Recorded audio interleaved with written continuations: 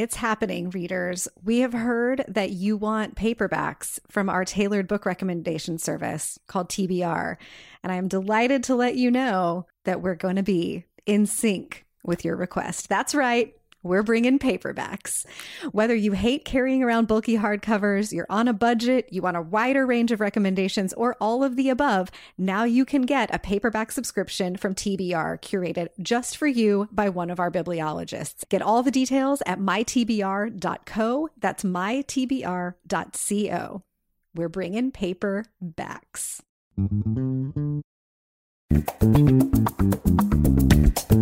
Welcome back to the Book Riot Podcast. Normally, it's a weekly news and talk show about what's cool, new, and we're talking about in the books and reading, but every time and again it is not, and today it is not.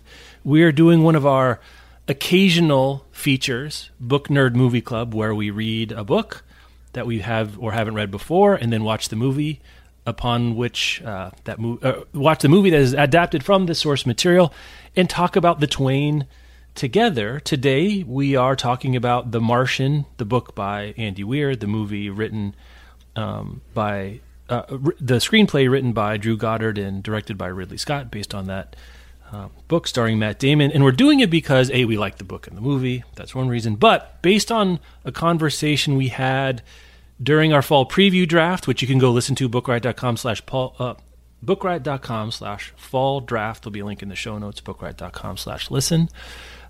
We had an occasion to talk about how much we like The Martian, and one of the books that I picked, and maybe be one of the reasons I'm getting the votes, whatever votes I am getting, people are mentioning a particular book. I'm going to be cagey. Go listen to it. Gumroad, it's been really interesting. We've learned a lot. You can download the MP3 DRM free or listen in Gumroad's app. I'm not sure we'll use the same platform again. We've gotten a lot of good feedback. Thank you so much for your feedback. It's been very interesting and very helpful. Incredibly useful.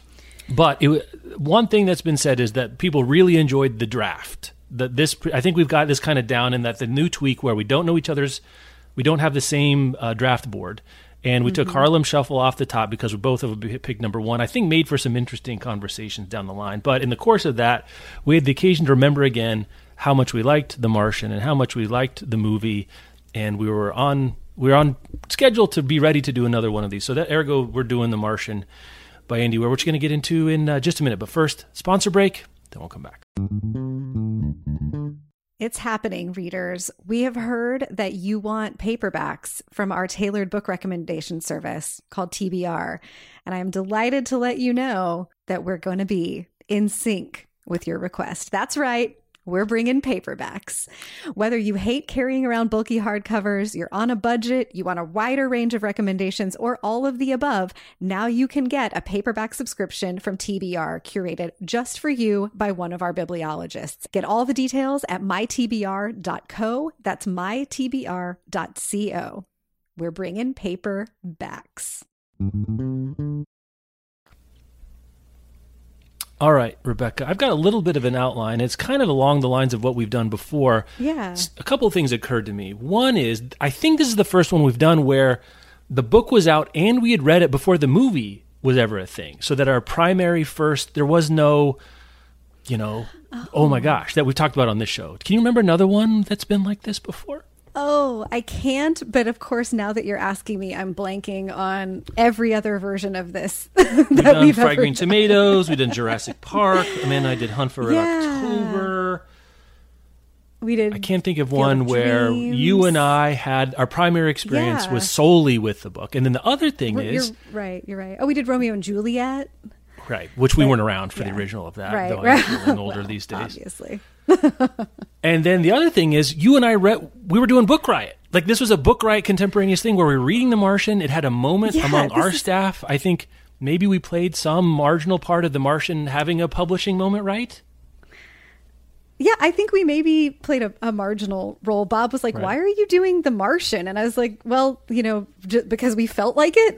But it is it was about 10 years ago right now. It was originally published in 2011.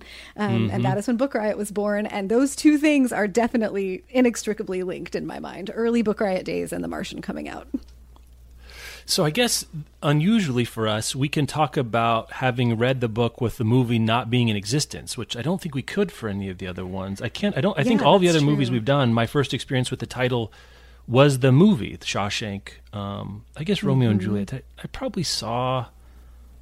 Did I see the? It doesn't matter. But like at the very, they were out there in the culture together in a way that this wasn't. Can you remind me? Do you remember? What's your sense memory of reading The Martian for the first time? How did it come to you? Do you remember any of this? Yeah. I have a really strong sense memory of it, which is kind of surprising for me because usually about 6 months after I read something, most of it has faded. It's like a half-life of carbon. It just disappears and it's no longer radioactive.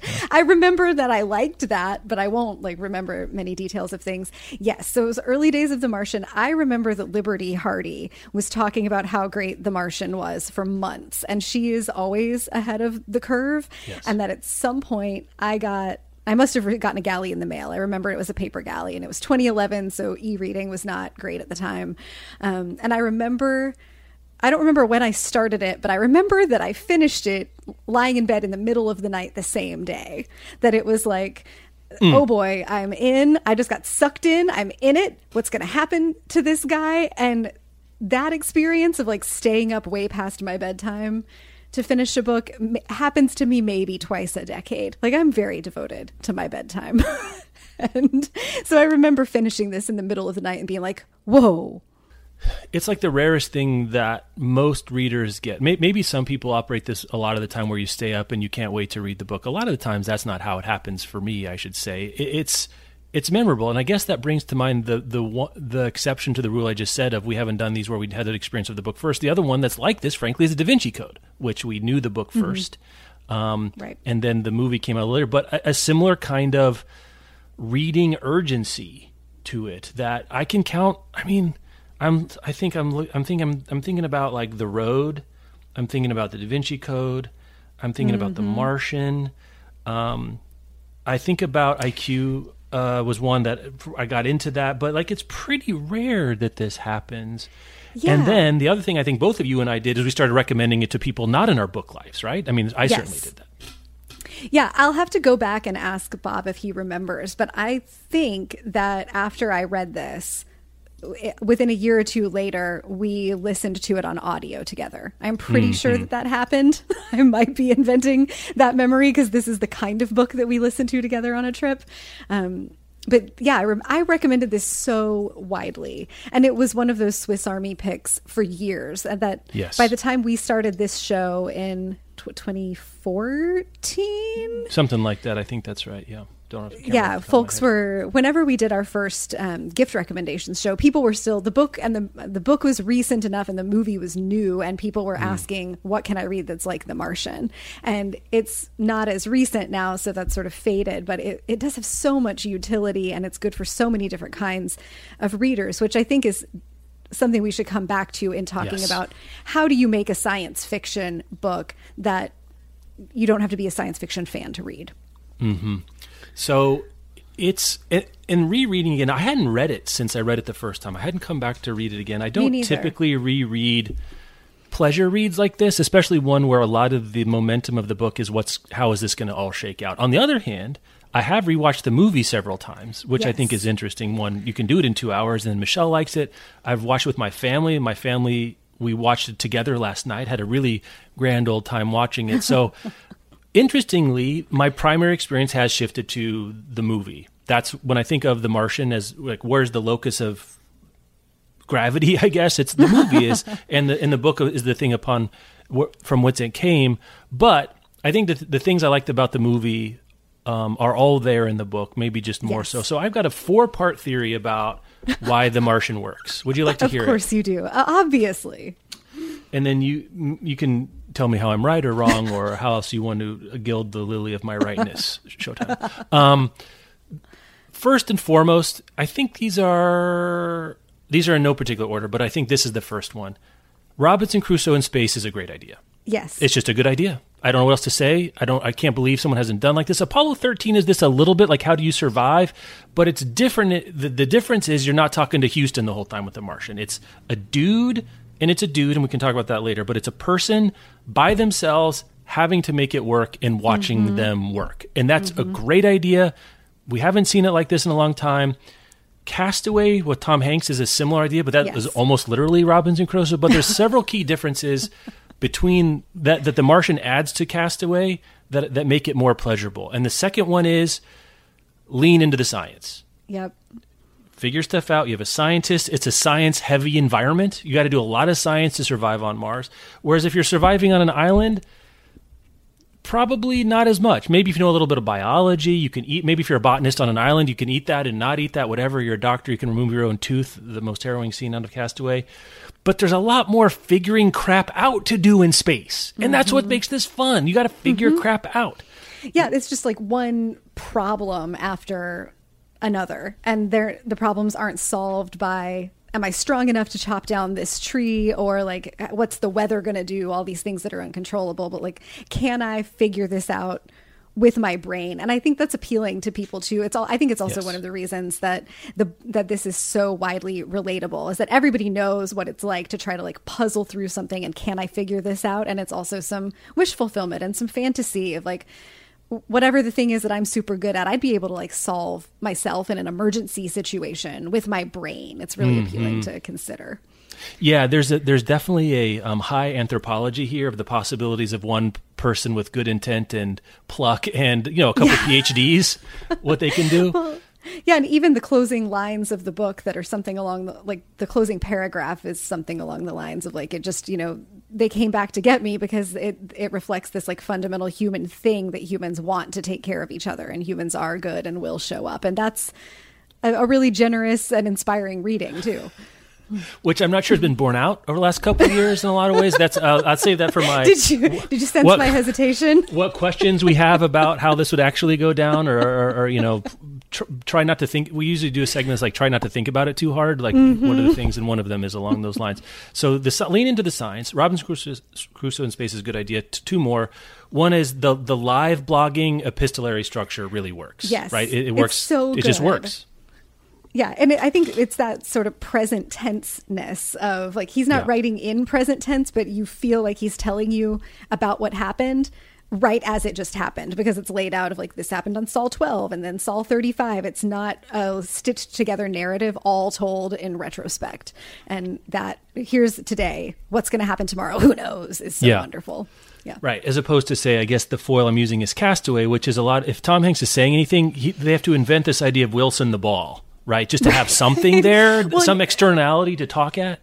Yeah, yeah. And you know that he's just talking, in the book, he's just talking to the computer where he's keeping the log. And in the movie, it feels like he's talking to us, but it's in real time. There's not an opening scene where we know that he's, in his 60s on Earth, telling his story to someone. The stakes are really high, and the ending is a question.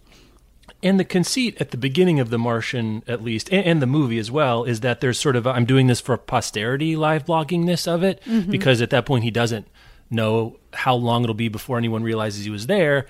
And as a good scientist wants to document, like what happened, what went wrong. Eventually it becomes more of a live blogging kind of for sanity kind of reason, I think. And then eventually he's in contact with Earth. Oh, I guess I should say there's spoilers. If you haven't 10 seen, years old. Please don't do this. But yeah, we're going to spoil it. And it feels very believable now. And in an increasingly social media world, that he would be inclined, just personality-wise, to live blog it, even without the science sort of rationale, makes sense. It doesn't feel phony. It doesn't feel fake. It doesn't feel forced in a way that...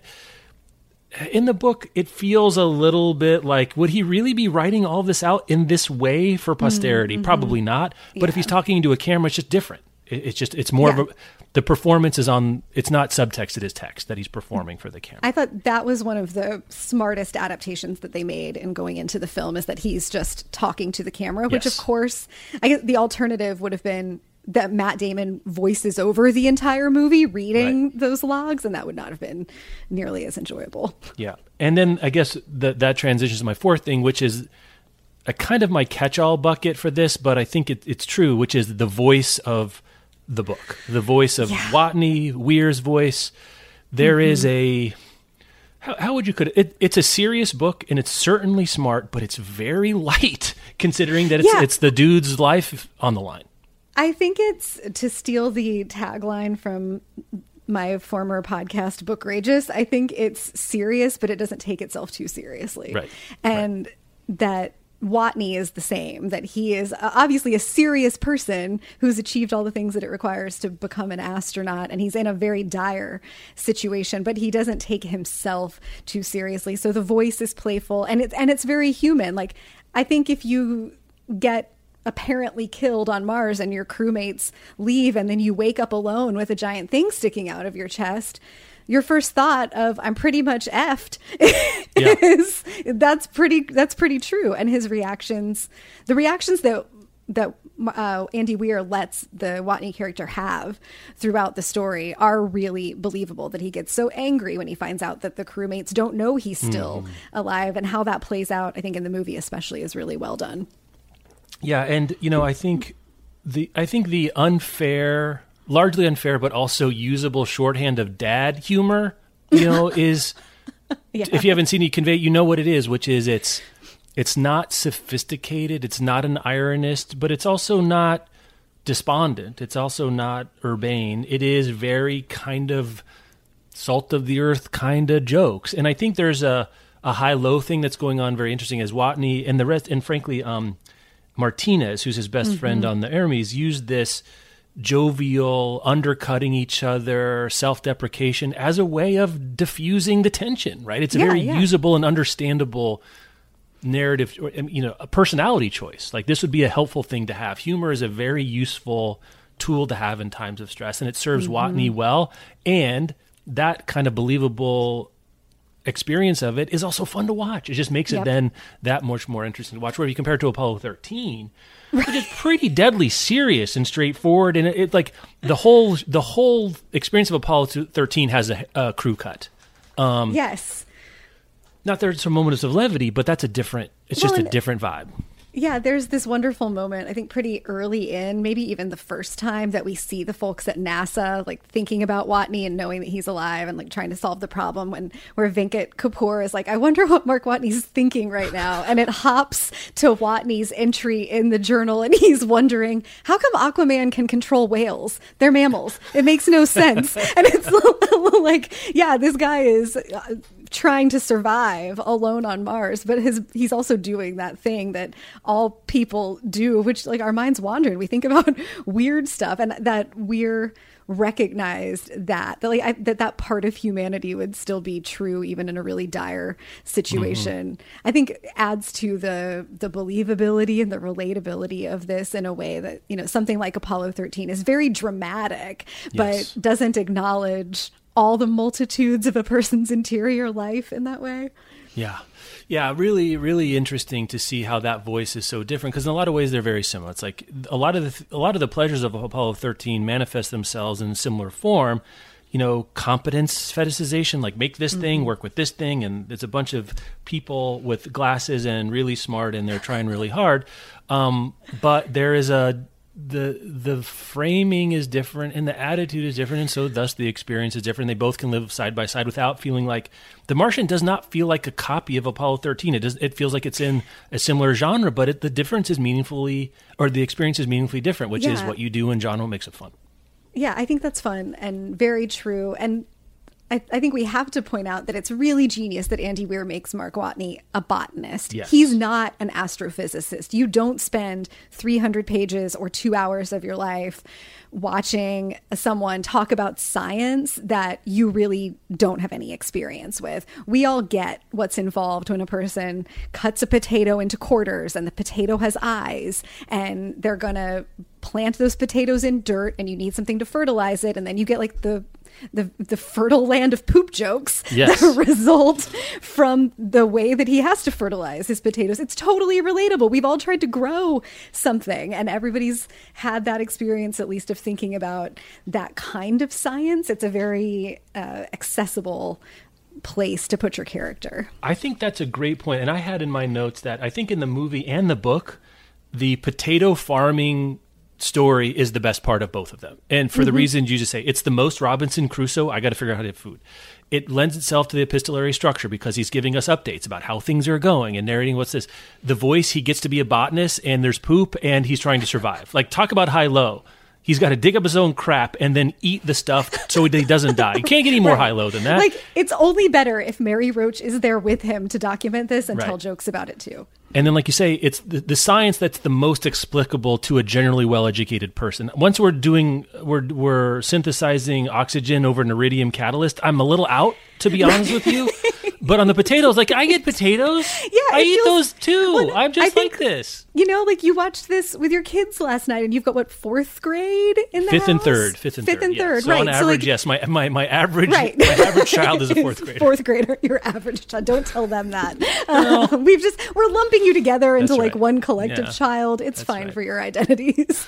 that if you made it to like 5th grade science, you get the water cycle, so you understand what he's doing with trying to like create evaporated water that then forms condensation and then rains down. Like, you can understand that. You can comprehend what's going on with the plants.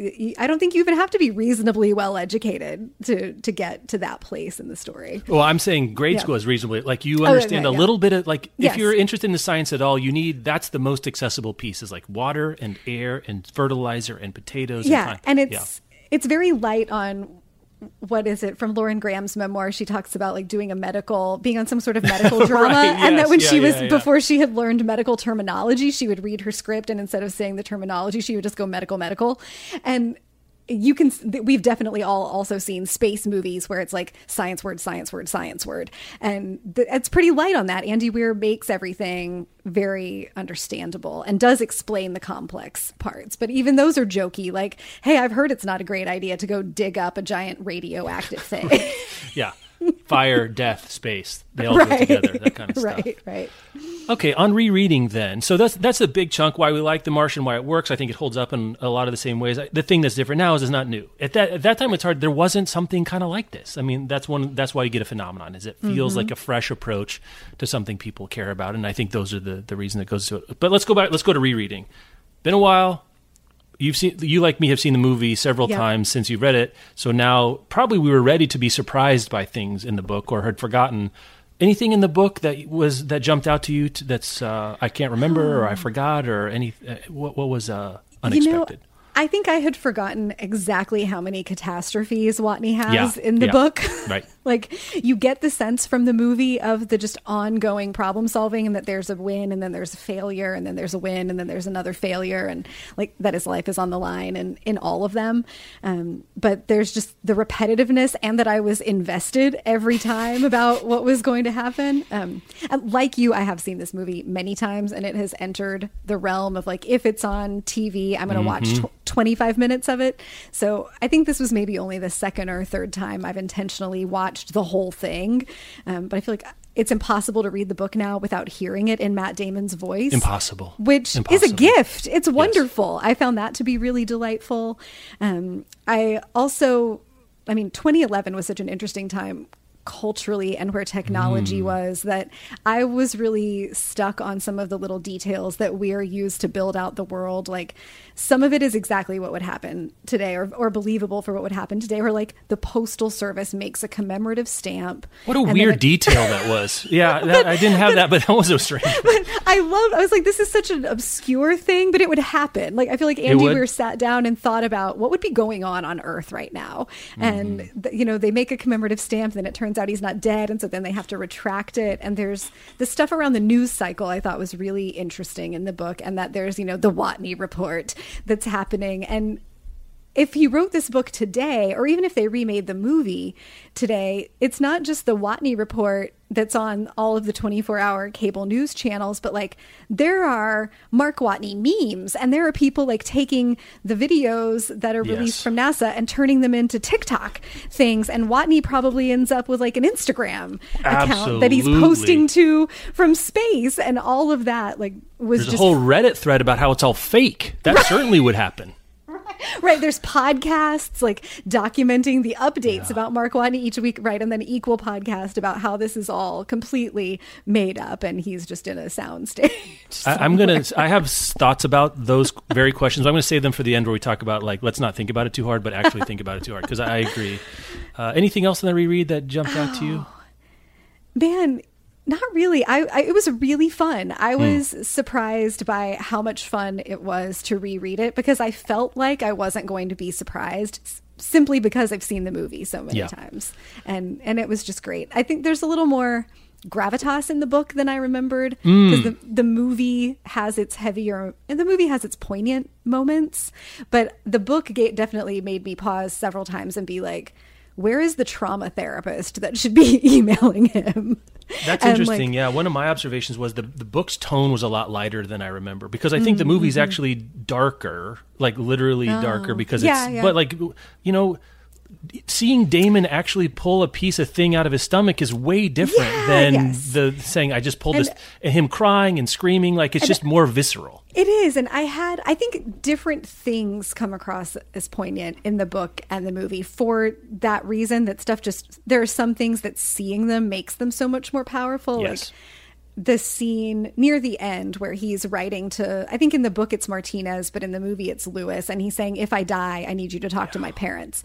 And it's one paragraph in the book. So you kind of take a pause and like breathe a deep breath with Mark Watney about what he must be feeling in that moment. But watching an actor portray that and hearing Matt Damon's voice do it had a much bigger impact on me there. But I think I agree that the book is lighter in tone than I remembered, but also maybe just the sheer volume of stuff that Watney's overcoming in the book, because the movie, I think, does a really good job of like taking the biggest beats and the most fun scenes and pulling them out and making them into the narrative. But there's still so much more that happens on the page that you just have this building sense of like, oh my God, what this guy is going through. Yeah, I've noticed that too. A lot of storms. They need to invest more in meteorology, survivability on Mars, it turns out, from the very beginning. That's one. I think there was a lot more pretty detailed science stuff that I skimmed about chemistry, especially. It's fine, but like it's not cinematic. So the only one you really need is, I think, that he blows himself up a little when he's trying to make water, because that's part of the potato farming thing.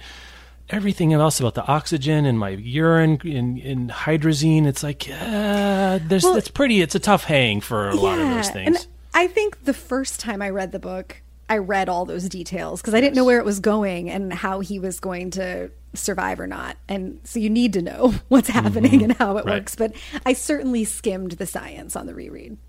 Metric system. I understand that's what scientists use and astronauts use. But as a reader, I'm like, how big is this thing? How heavy? How far are we going? Just a lot of, in my head.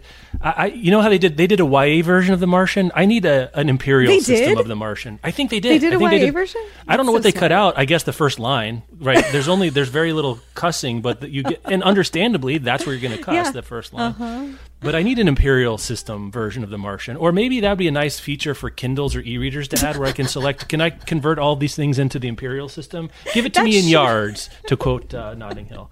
That should be a setting for just all books. I agree. Or the internet. Can I just have a Chrome extension that converts all metric crap into imperial? Our colleague Clint is definitely listening to this right now, preparing to text us about how we're being too American-centric about that. I'm not being American-centric. I'm being me-centric. I don't care what other Americans think. I'm trying to understand how far is 3,200 kilometers? I have literally no idea without getting out my calculator. Imperialism. Just selfish because of me. I'm on board with that. That's right. So there's a lot of that. And I get that's what astronauts do and blah, blah, blah. But in terms of an American audience, very tough hang. That's what astronauts do, blah, blah, blah. Yeah, very good. Well, hello and welcome to The Martian.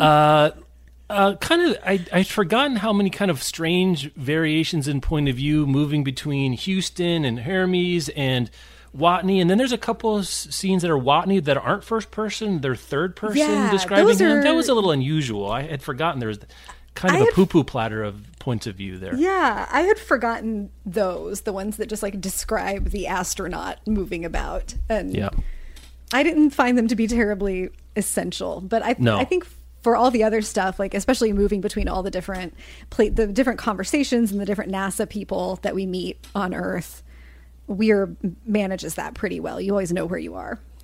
One is, and I don't know who I was in 2011. I don't remember. My consciousness has evolved to this point where there's a couple uses of describing something as ghetto that is not all right. It's not what we shouldn't say that, but they're also not describing the right thing. And Just don't do it. I've used this as a younger person to describe what a sort of makeshift solution to something, I guess, is what that means.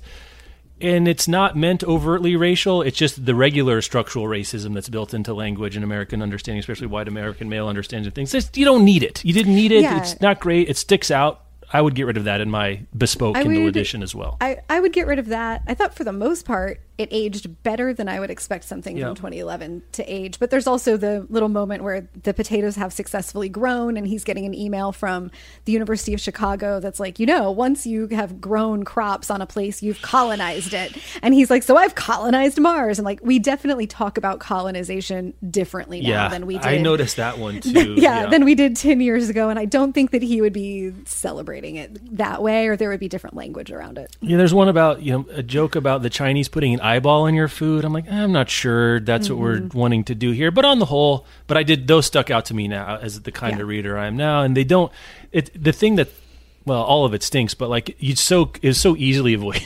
It wasn't built in a lot of ways that it could have been. Otherwise, let's see, potato farming is the best part. Weird variation point of view.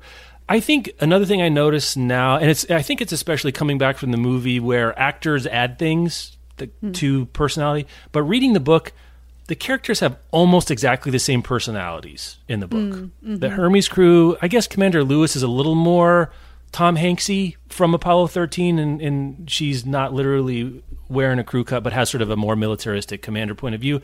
But there's a certain sameness to the personalities all the way around. Yeah. Weir's first book, they're all, I think, kind of versions of Weir's voice and point of view. Not bad necessarily, but in watching the movie, Chastain does something different, and then Michael Pena does something different, and Donald Glover certainly does something. I was like, oh, they're adding wrinkles that weren't really there in the text, and that's not bad. It's just something I noticed in reading. Yeah, and I think I was having the same thought, definitely, especially about Donald Glover. I love him in this role. Yes, like he just really brings something to that Rich Purnell moment, and Jeff Daniels, I think, is underappreciated in a role like this. Yeah, we'll get to. I guess that takes us into the movie then. So let's do another sponsor break, and we'll talk about the movie in its own terms. Okay, the movie. The questions we usually ask, this is a good adaptation. We don't have to spend any time. This is a good adaptation. It's a good adaptation. It's a good adaptation. What any general thoughts before we get into more specific questions? It opens differently than the book opens, and I find it so smart. Like, you could open the movie with the Watney realization of I'm here alone on Mars, but then you'd have to do the flashback. And I think just opening with the drama of the storm and watching the thing happen and watching them leave, it was such a smart change to make. Chemistry among the crew. They spend, Scott spends 90 seconds on that before the storm hits. Like a couple jokes back and forth. Lewis telling them to shut up, essentially in her very militaristic but forthright way. It gives you just enough of a substrate to have a relationship that you care when they have to leave him behind, right? Like, because in the book he's already gone, so you're like kind of backward filling that was hard or what that meant. The other thing is the storm where Watney gets lost. You don't get that. I mean, implicitly it had to have been the same, but it's pitch black. There's dirt flying everywhere. There is no going to get Watney. No, there is no like Jessica Chastain's like guilt about it later is actually kind of weird in hindsight. In the book, it plays a little better that she's guilty, but if you look at it objectively in the moment, it's like, you are going to kill everyone if you spend one more minute looking for that dude who is out in that pitch blackness being surrounded by death space. Like, it is very a tough scene at the very beginning. And I think that's something on the whole that works better in the book because space is beautiful. Mars is cool to look at, and you just don't do that in a book. So I don't know what to do with that. And you get that moment near the end where they have Matt Damon talk about, like, sometimes I go out there and look at the vistas just because I can. And and you relate to that in the movie in a way that I don't think he has that line in the book. And you don't need not quite. I don't remember. It's nothing's missing because it's not in the book. But after you've spent all this time looking at Mars and imagining what it would be like to walk around there and be the only person, or like he says, everywhere I go, I'm the first one who's ever been there. Like, it's, what that experience would feel like is really powerful. Yeah, I mean, and this is I think space looks great on film. Going back to 2001 or even Moonraker with James Bond, spaceships are cool. Spacesuits are cool. Jet engines, ion engines, whatever. You can throw whatever science garbage. I'm sucking it all up. Star Wars, space is cool on film. It's just great. So I think books can never do that. And it's a testament that The Martian, the book itself, that you get some sense of scale and, desolation and beauty at the same time. But when you watch the movie, it's like, oh, yeah, there's a reason movies can do things that books can't. Anything else that works better in the book? I mean, you can't film the Ermi spaceship sort of slowly rotating. That's just cool. I would say that's a screensaver, that thing. It's awesome. Yeah, it is really cool. There's a couple things that stood out to me. On the fun tip, I think the disco stuff is fun in the book, but it plays so well in the movie. Yeah, it is. He's listening to this stuff. He hates it, but then he's also kind of like bopping, like in the dad joke vein, like sort of bopping around while he's driving the Rover, listening to Donna Summer. That stuff was really wonderful. And I loved... Well, not loved because it's really sad, but I appreciated the scene after the Hab explodes from his little fire experiment and how devastating that is. That his whole, like the place he's living and most of his safety is tied up in that, explodes and is gone. And Damon brings that to life so wonderfully, that this, how devastating it is, how scary it is. And that then he has to like pick himself up and duct tape a tarp together, put it over the opening, and then get inside and like hope it's okay. And I think he talks in the book about having a little cry after that, but it really comes across on screen better. And just this, I think the sense of humor, Matt Damon is perfectly cast in this movie. The sense of humor plays well on the page, but is just wonderful in somebody's voice, and getting to see a face do all of the things and experience all the things that a person would experience. Also, I like that they changed the ending and that Watney actually gets to do the Iron Man trick. Yes, I like that too. We should talk about the very, very end as well. Yeah. I'm not sure. I'm not sure exactly the hair choice. I never will understand the hair at the end. It doesn't. His hair after being in space for a year by itself. Anyway, I will get to. Yeah, I think having Watney be embodied just matters. It's an uncomfortable truth. I know there's this thing about book nerds and the book is always better, but I'm sorry, sometimes humans are great. And watching a human have feelings is different, especially if it's done well. And here's the other thing, is that where books can generally be better is interiority in thinking, right? Which has to be dialogue or voiceover in a movie. But since The Martian already is interiority in voiceover, it doesn't add. You don't learn a lot more about Watney's thoughts in the book than you do in the movie, because it's kind of presented in the same way, as opposed to something like Pride and Prejudice, where you get a lot of in Lizzie's head, and that kind of stuff is very hard to communicate. So that the depth of character, the depth of interiority, which books crush movies and TV on generally, it's an advantage that the book kind of takes away. Or the movie, it already is like anything I'm doing can be filmed. It was, and one of the reasons the movie works so well. Anything that the book does do better, though? Did you have any I kind of wish or I missed, or anything else like that? I think the book captures really the tedium of that experience. I had the exact same point. Thank you so much. Say more about that. Yeah, then just the repetitiveness of like, I did this and I'm going to do it again tomorrow, or when he...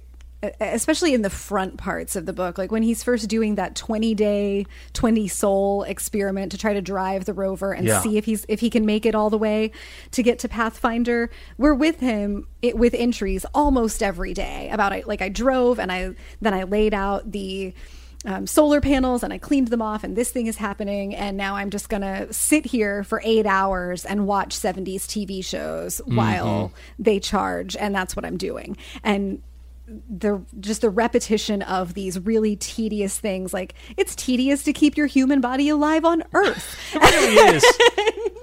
and like, I think we all had that experience early in the pandemic of like, I have to make myself another lunch on another Unbelievable. day. This is unconscionable. 2 minutes of flossing every day?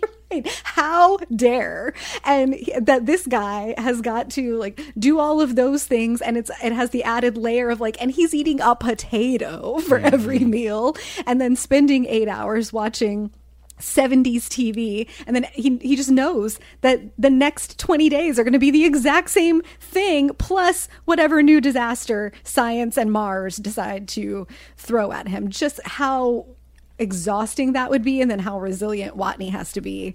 To me, that just comes across so much more in the book, because you get so much more space in a book to illustrate those kinds of things. And they, as I said, like, I think they did a great job in the adaptation of pulling out the big stuff, but you do lose that sense of like, all right, he's been there for 400 and some odd days, but like, what does that really feel like? What were those days like? And most of them were probably boring. So boring. Yeah, really, so boring. it's a slog. Mars for 2 years is a slog, and he did it. Yeah, I think that's a point I had, and I hadn't thought till you said about it, the tedium, but also one thing that the books do, because you spend more time with them, is you can have 200 pages in the middle that for most people takes 2 to 3 hours to read, which that's longer than the movie, and that's just the middle bit. So the whole thing does feel like it's more of a saga, an epic, a slog, because you spend more time with the book. So you get more. Now, again, it'd be different if this was a 10-part miniseries, which I could totally be. We'll talk about in the middle, maybe talk about the end again.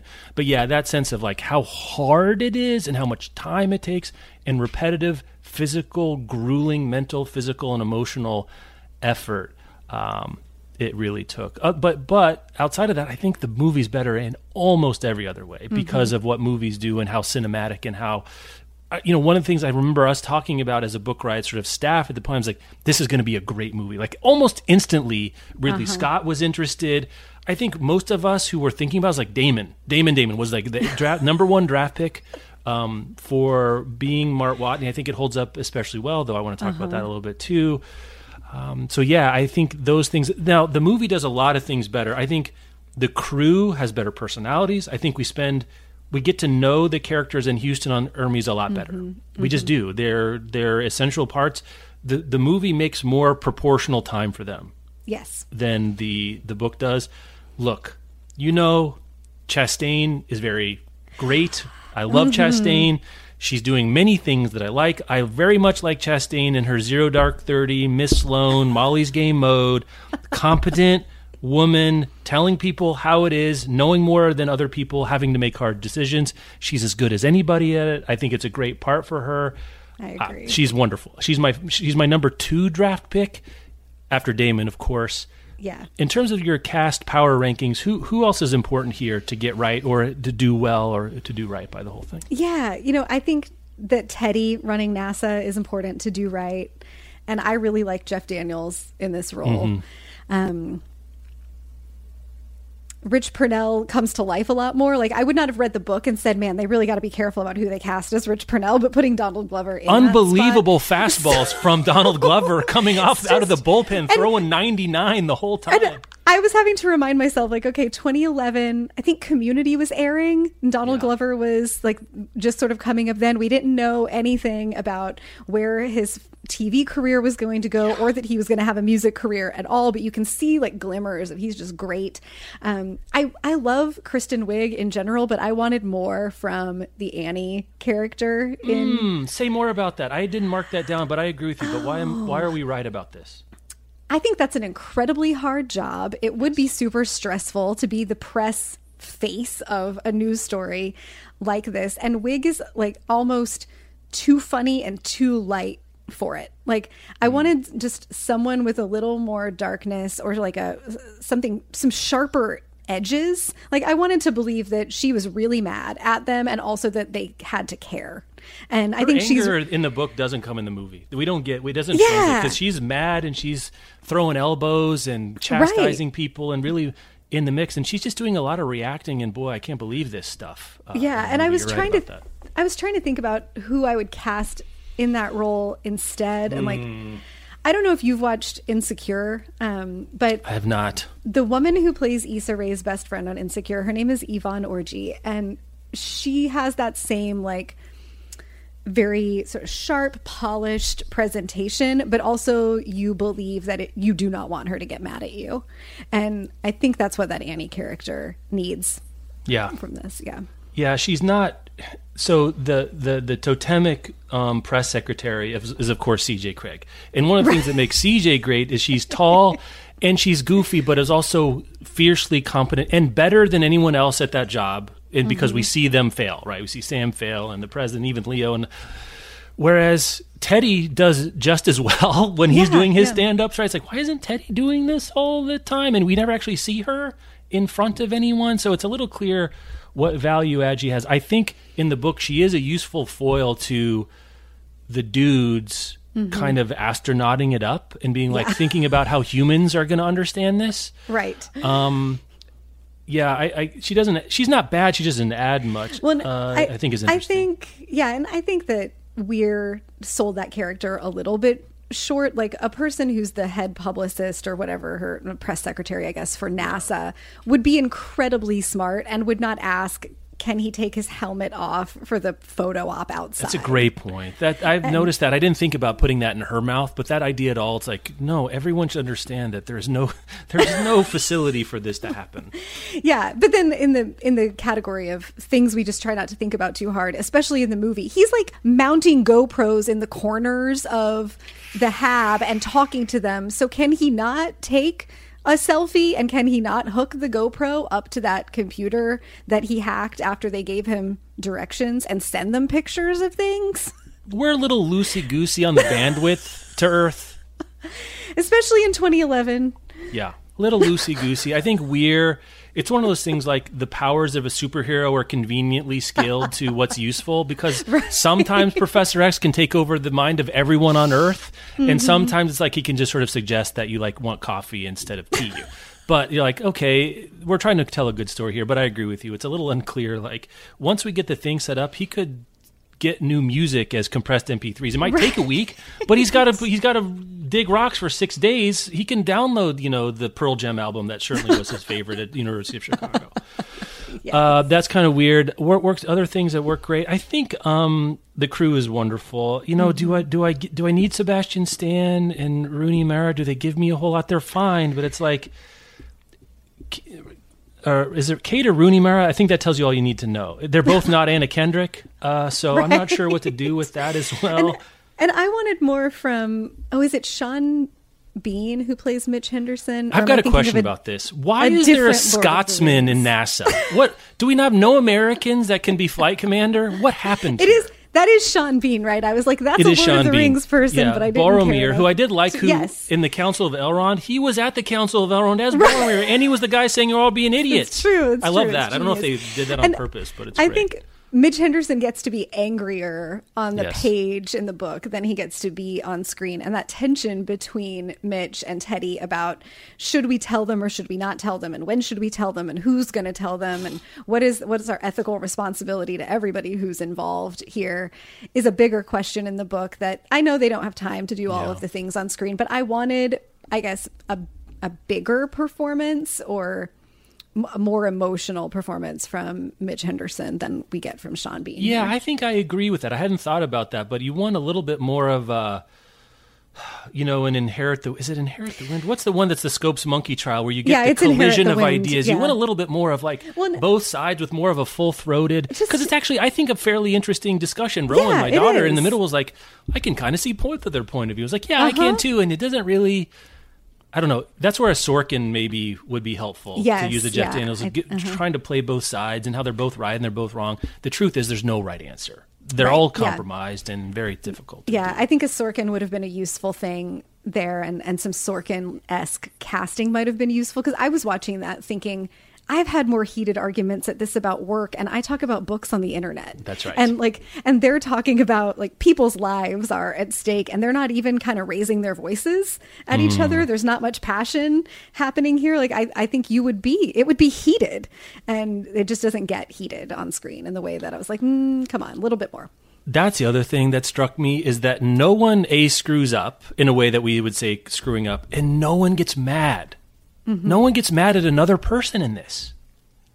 Yeah. Which I guess is not the point, because it's really human versus nature. And so humans, we all got to stick together, right? If nature is a nightmare, space is a complete catastrophe. It's human versus nature up on Mars, but it's still humans dealing with each other down on Earth and in the NASA situation. And I just did not believe that those discussions would all go in the way that they go on screen. And Andy Weir, I think, is responsible for a little bit of that. But there is more heat on the page than there is on the screen of these people disagreeing with each other because of how high the stakes are, and because it really, really matters that they try to get it right. And Mitch, I think it's really bold when Henderson looks at Teddy and calls him a coward. It is. But Very bold. But it's quiet on screen. No, they pulled the punch. I think that's what you're saying is they pulled the punch with Mitch. Yes, I agree. yeah. And I wanted a full punch, like fists pounding on the table. You're a coward. How could you do this? Like if you're ever going to yell at your boss, that's the moment, Mitch Henderson. Yeah, you want Jeff Daniels in the newsroom kind of vibes here. Something else going on with that. And one of the... we don't know if this is a club Weir has in his golf bag yet, but interpersonal relationships have sort of two conduits in both this and future Weir novels we can talk about. It's either we're busting each other's balls or we're figuring out something together. Those are the relationships. Those are the vectors we have. And that's fine, but there is a version of this where some of the interpersonal stuff is more interesting than...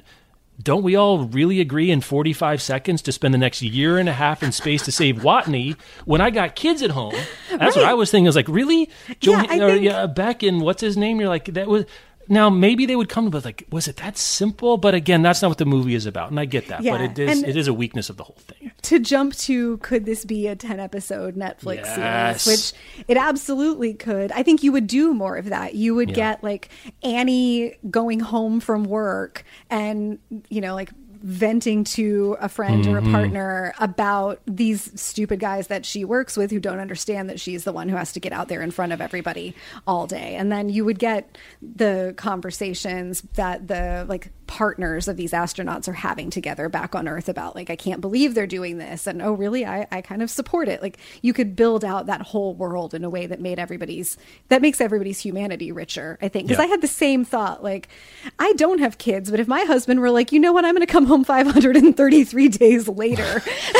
Is that cool? I think I could probably ultimately be in the place of like, I get what you're doing, but I wouldn't agree to it until I had the moment to be like, yeah, I'm going to agree to this, but we're going to talk about what I'm doing here for you also. You would feel some kind of way about it. We all would. You would feel some kind of way about it. And if you've got kids, you're talking about missing another almost 2 years of your kids' lives, and that's a real hardship. Being the partner of an astronaut isn't easy in the first place. Like somebody needs to be angry at somebody else in this story, and it just doesn't happen. Yeah, like, in the most tense interpersonal moment of Apollo 13, because we're using some of these as foils, is Bill Paxton and Kevin Bacon arguing about whether or not it was Kevin Bacon's fault that he stirred the tanks and the thing, and real animosity there, and it bubbles up, and Hanks has to intervene, and they have to come to sort of détente, and it's resolved a little bit. But you get a little bit of the frisson of like, people are different, their lives are at stake, and this is high stress, and probably you're going to even do more punching each other in the mouth emotionally, maybe even physically.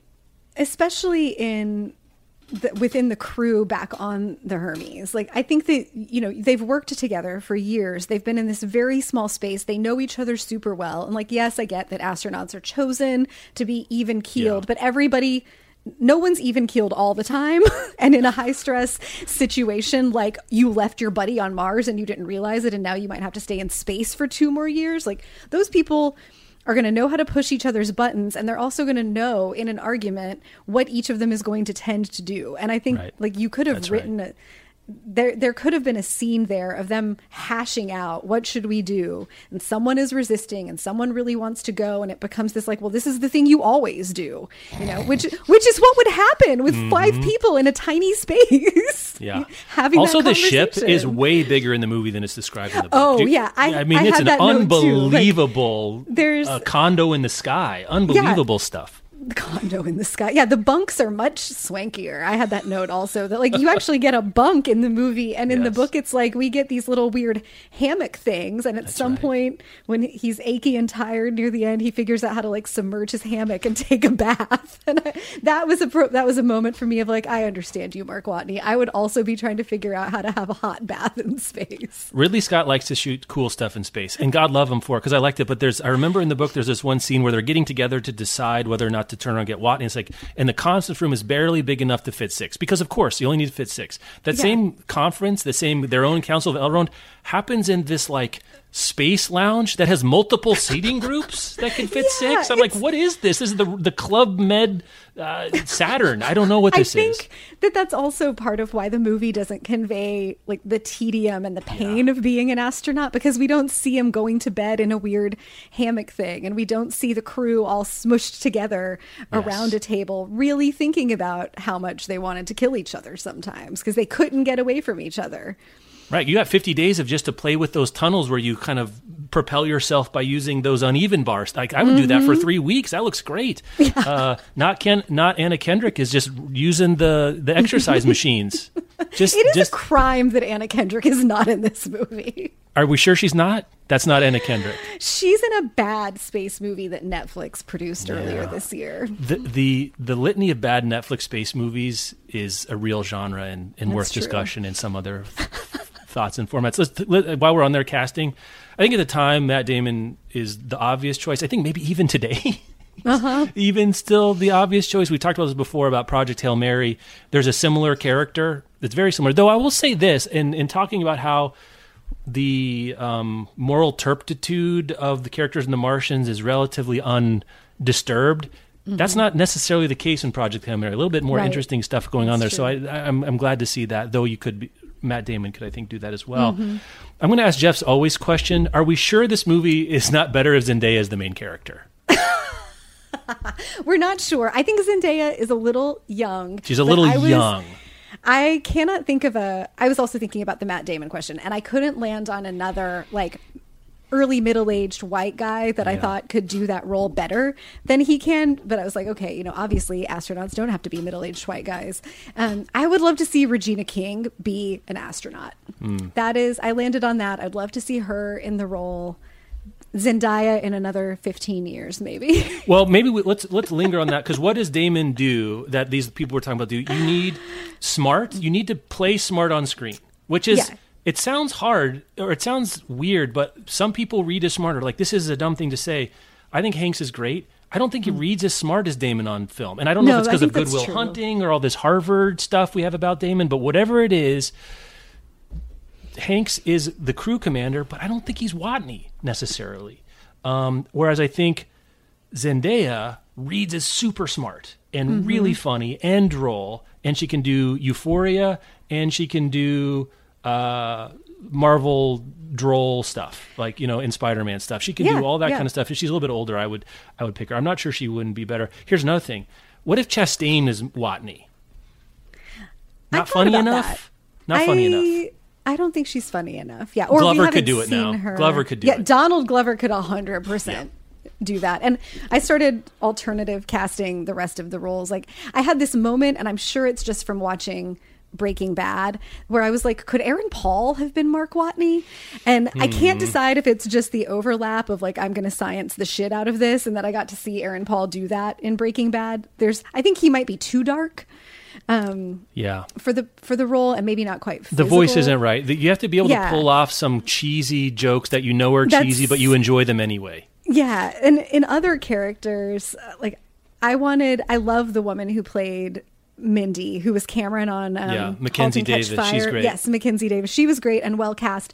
But it would be interesting to see somebody new do this if they were making it today. And I loved. Have you watched Mythic Quest on Apple TV? You've recommended to me. It's on our. When I get a flu someday in 10 years when I'm around other people, I'll probably fire that. There's up then. a woman, Charlotte Niekdow plays this woman named Poppy Lee on the show, who's like a programmer who's funny and takes herself seriously, but like also like gets a little wounded sometimes. And we see some of that with the Mindy Park character, and I think Charlotte Niekdow would have been great in it.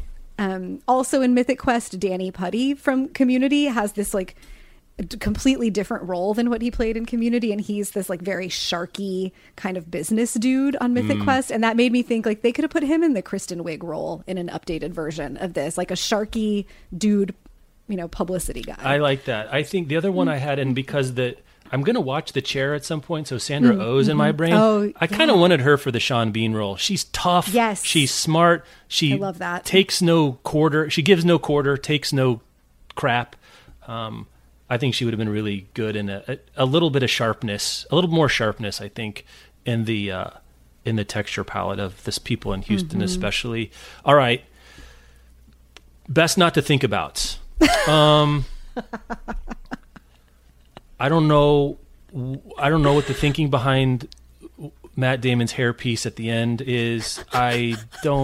It's terrible. It's bad. It's distracting. I don't know what they were thinking. It's clearly a wig. I don't get it at all. Especially because now we know what Matt Damon in his early 50s looks like, and he doesn't need that hairpiece. No, I don't. I'm not. It's supposed to be a lot. It's not that much later. I don't think we're no dates in any of this, which is the right move. We don't want to try to think, well, this really happened in 10 years, but like his hair at the beginning of it is a regular Matt Damon's astronaut haircut. I don't understand why he's kind of doing the accountant dad who doesn't get it cut often enough, but still wants to. Yeah, the very tough look for Damon at the end. I don't understand that at all. It is. There's no edge in Damon in that last glimpse of him, and this character has edge through the rest. Not a lot of it, not in a like super dark way, but he has some flavor, and that's just a very bland moment there. Related. Mark Watney, if this actually happens, he comes back. He's the most famous person in the world.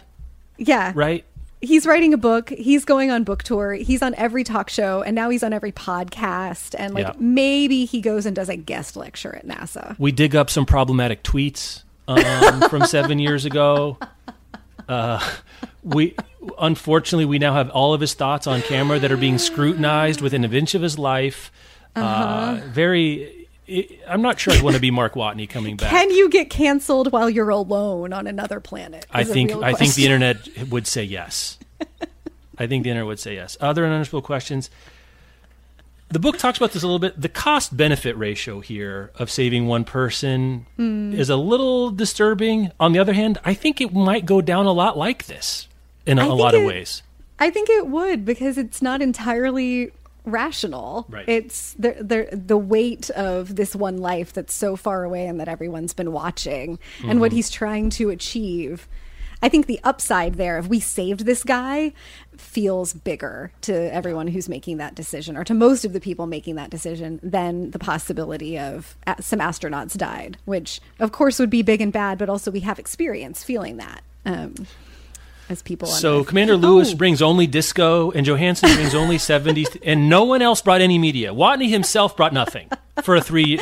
That was it. Those are the two media dumps, were Johansson's 70s TV shows and Lewis's disco.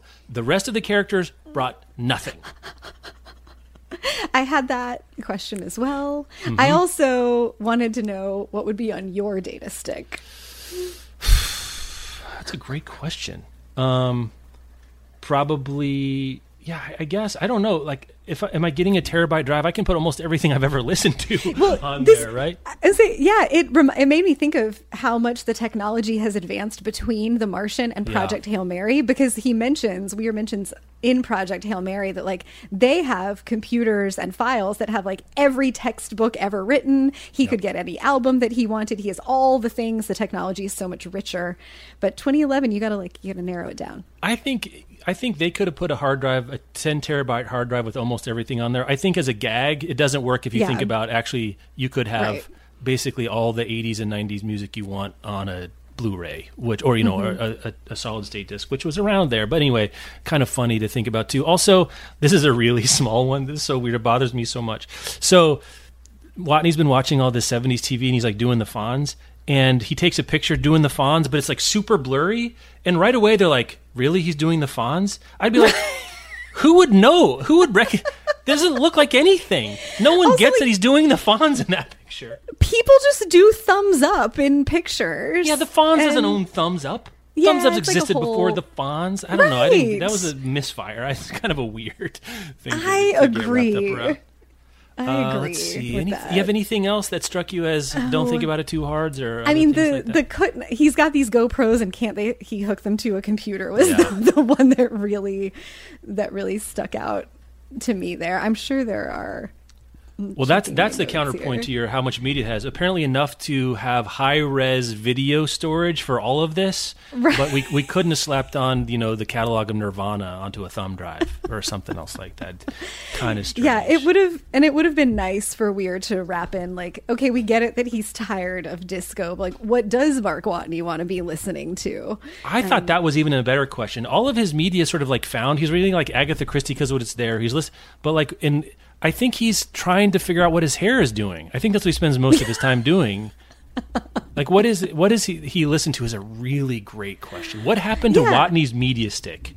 is a really good like question. what does he want to be listening to, or what's the book that he wishes he had? What's the TV show he wants to be watching for the 100th time? What Mike Schur vehicle is Mark Watney's favorite is really the question. Like, you're going to space, you're definitely taking a Mike Schur TV show, so which one is it? What is it that you're taking? I mean, just because of there are more seasons, you take Parks and Rec, I think. I think that's true. And speaking of that, it just is occurring to me, since we were talking about the trolley problem kind of situation of which one. I think William Jackson Harper would have been good in this, who played Chidi in The Good Place. Yeah, really good.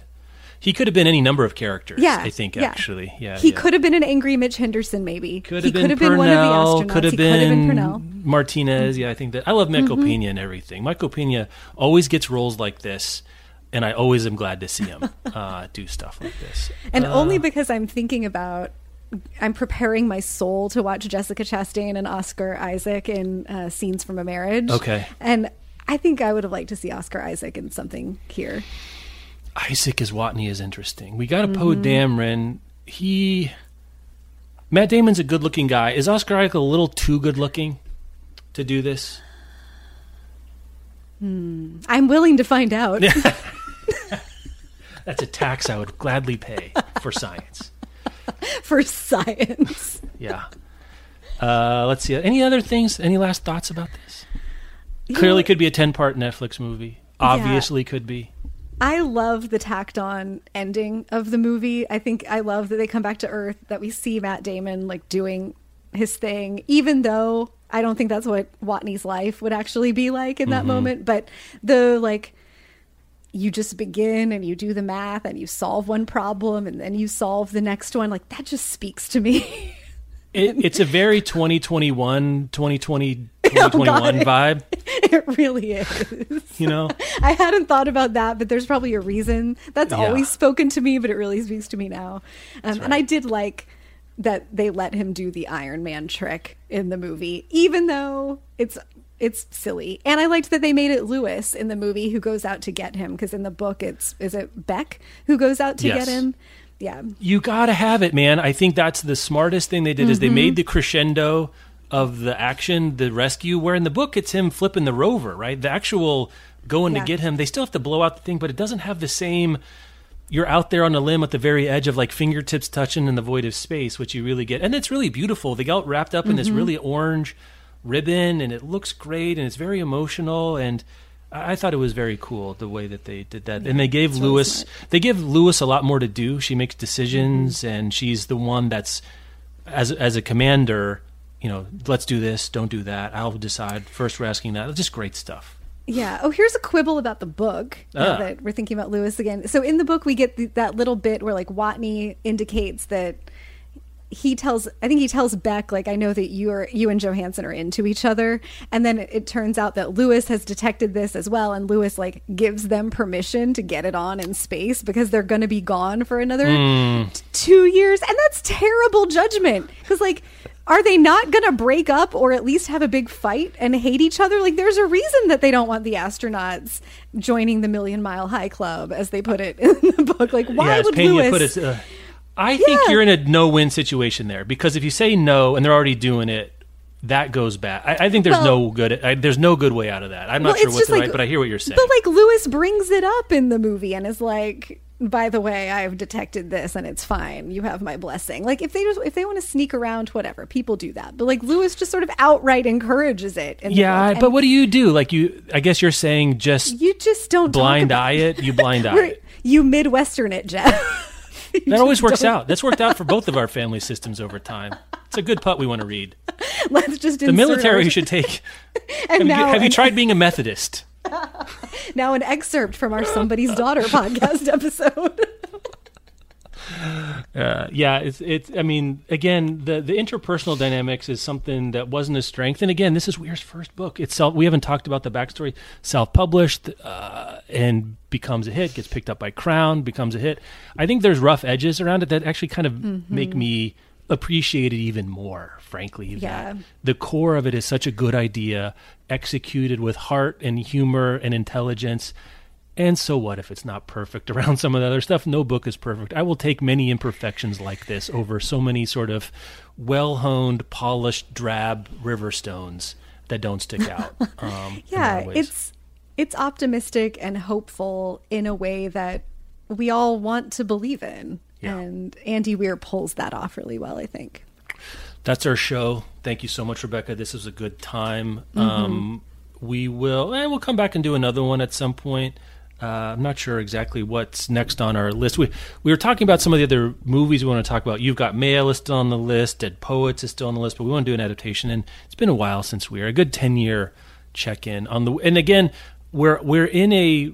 I'm not even trying to call this the deep breath before the plunge, because Project Hail Mary continues to sell very well. Yep. It's a lot of what you like about The Martian, maybe better in a lot of ways. And there's going to be a movie. I think Gosling is now tapped to be the lead. That's excellent. It's fine.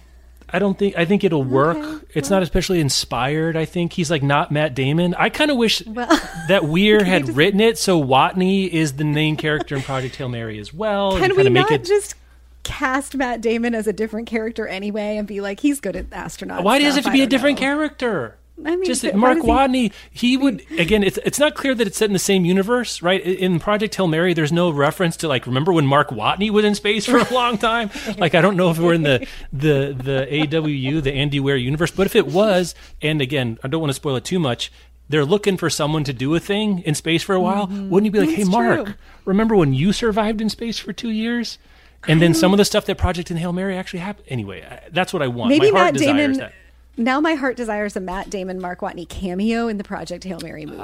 That would be clever and funny. As they're getting ready for Gosling to shoot into space, Watney's mission commander, or he's like the crew, he's Capcom, or whatever. They should do that. They should do that. That would be pretty great. Zendaya should be in Project Hail Mary, as I can't even remember the main character's name.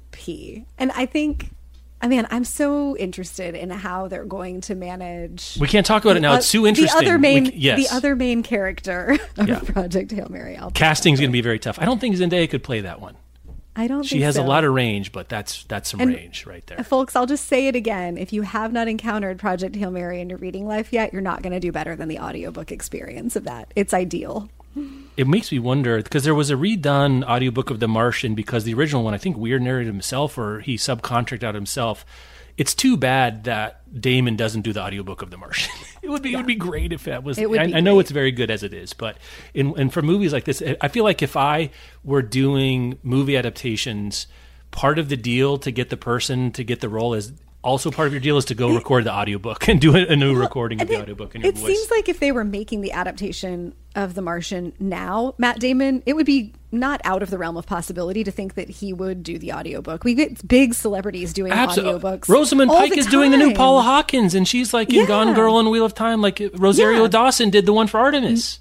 Maybe they'll do a 15th anniversary edition, and it can have Matt Damon. I still don't understand the economics of getting celebrities to do audiobooks. I don't understand it. I never will understand it. As our, favorite podcast guy, Bill Simmons, would say, that's a possibly unanswerable question. Possibly an unanswerable question. Like, how much does it cost to get Jessica Chastain to narrate anything to me? All right, Rebecca, thank you so much. On that note, we'll talk to you later.